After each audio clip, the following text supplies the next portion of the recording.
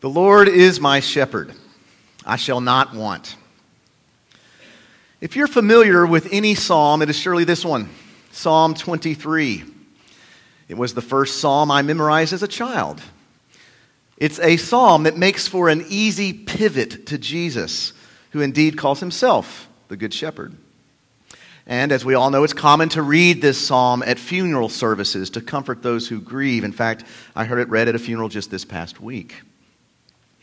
Psalm 23 is also a psalm that shows up every year on this day in our church calendar, the fourth Sunday of Easter, a day known as Good Shepherd Sunday, a day when we reflect upon the one who calls us each by name, just as he called Mary by name on that first Easter morning, and her eyes were opened to a new reality. There's something about envisioning Jesus as a loving and protective shepherd that naturally draws us in. Even a timid child can take comfort in the arms of a good shepherd, in the one who leads us beside the still waters, who restores your soul. It's an image of God that we would do well to meditate on regularly, to remind ourselves that we are God's beloved children.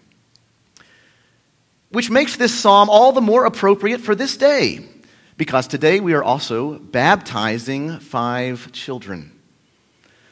Today, through the waters of baptism, God will receive these little ones into his family, making them his sons and daughters. They are becoming a part of his flock today, so that now, as Jesus the Good Shepherd says, they will hear my voice.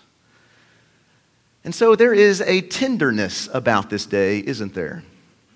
Everything feels so personal and intimate. God's presence so close and calm.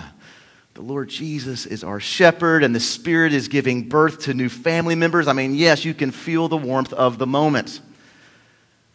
But even so, let us not allow the sentiment of this day to keep us from losing sight of its larger context, of its cosmic context. And neither let us allow the calmness of this day to keep us from feeling the shock waves that will radiate from this place, shaking the world inside out. Because this day is also a day of revolution. It's an apocalypse, if you will.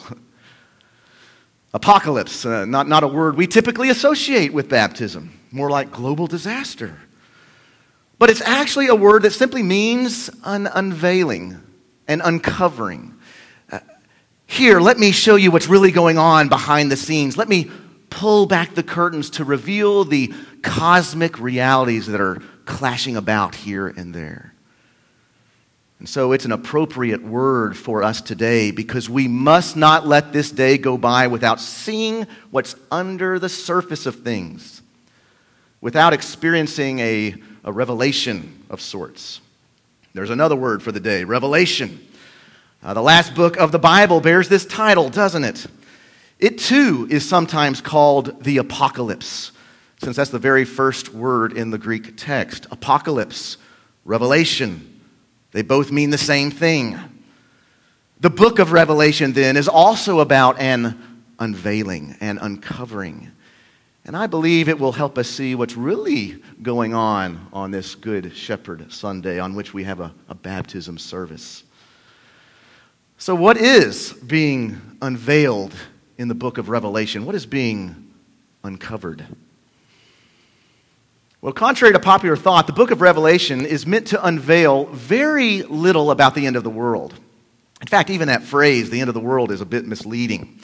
It's more about the remaking of this world or the healing of this world. But still, that's something we only see in the last 2 chapters of Revelation. That's because the bulk of Revelation is about something else.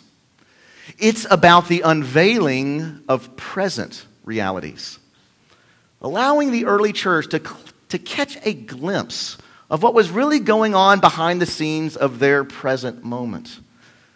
As if John, the author of Revelation, was saying, look, I know it doesn't feel like it right now, but the empire has no close.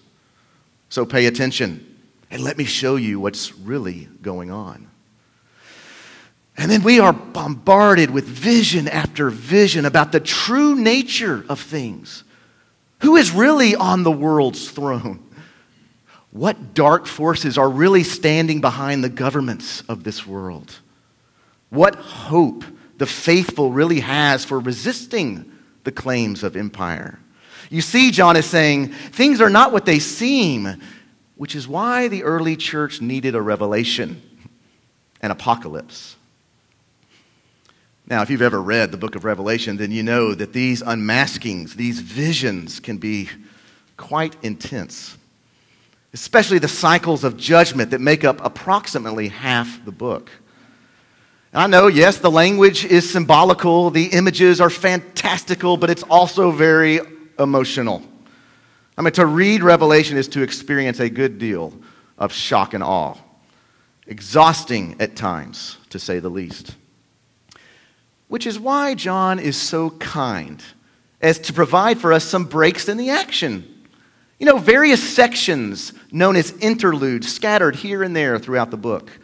Places that allow you to breathe a little and get your bearings before moving on to the next cycle of judgment scenes. But these interludes do more than provide us with some R&R. They're also meant to teach us something profound about the nature and role of the church. And that's where things become relevant for us today. Because you may have noticed that our New Testament lesson this morning is taken from the book of Revelation. More specifically, it's taken from the very first interlude of Revelation, found in chapter 7. And it's a good thing, too, because chapter 6 is brutal. You know, that's when the 7 seals on the scroll are broken one by one and each unleashing a torrent of destruction upon the world. I mean, maybe you've read the chapter before, and so you'll remember what I'm talking about. You know how the first seal is broken, and then there's this white horse that rides into the world to conquer whatever lies in its path. And then the second seal then is a red horse signifying war. The third, a black horse of famine. The fourth, a pale horse, and its rider's name is Death, and Hades follows close behind. These are all known as the 4 horsemen of the apocalypse, which just sounds downright frightening, doesn't it? Because you read the chapter, and it is. I mean, things are not going well. In fact, things are going so badly that chapter 6 ends with what feels like an obvious question. Who is able to stand in the midst of such devastation? Lord have mercy, who can stand?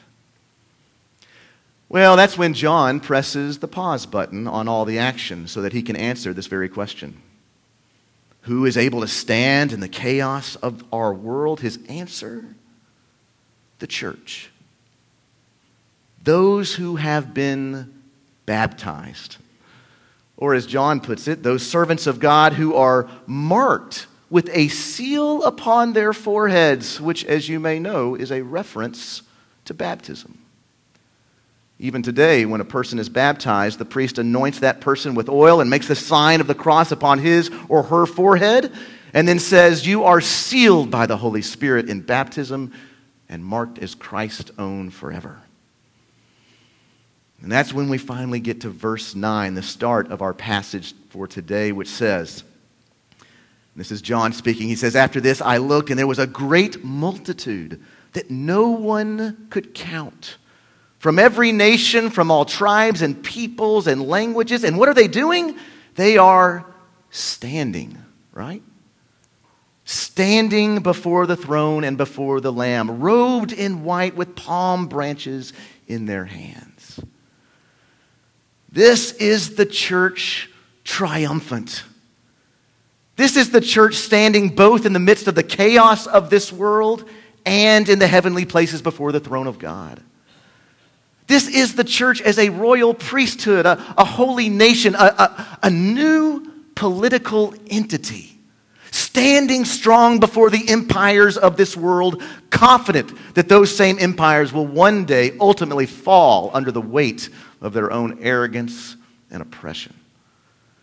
This is the church washed in the blood of the Lamb, enjoying even now the fruit of new creation. Listen to how John puts it in the last few verses of chapter 7. He says, "And the one who is seated on the throne will shelter them, pitch his tent over them. They will hunger no more. They will thirst no more. For the Lamb at the center of the throne will be there." Did you catch it? Will be their shepherd. "And he will guide them to springs of living water, and God will wipe away every tear from their eyes." My goodness, this is Psalm 23, isn't it? This is the promise of our baptism. This is our good shepherd sealing us as his family, caring for us, protecting us even as we walk through the valley of the shadow of death. Can you see what's going on now? As we pull back the curtains on this day, do you see its cosmic ramifications? I mean, yes, it is still Good Shepherd Sunday. Yes, there are children all dressed up for their baptisms. Yes, today may seem cute and cuddly, fit for a sentimental celebration, but there is something much deeper happening this day. Today, there is a shift in the fabric of the universe. The kingdoms of our world are becoming the kingdom of our Lord. Slowly but surely, like a mustard seed, like yeast at work within the dough, a political revolution is afoot each and every time a person is baptized into the flock of the Good Shepherd. And indeed, we can still say a lot more than this, can't we? For each and every time you and I remember our baptism, each and every time we renew our baptismal vows, each and every time we gather around word and sacrament, every time we offer a cup of cold water to one who is thirsty, every time we turn the other cheek, the nature of reality is altered at its deepest level. The church standing to bear witness to a new creation that is both here and on its way. The kingdoms of this world becoming the kingdom of our Lord. These are no small matters left for special occasions. No, this is the revolution of the Good Shepherd. And you and I are standing right in the middle of it, along now with Eleanor Beasley and Abby, Liam, Rowan, and Reed Wilson. Hallelujah. Let's stand together and witness their baptism.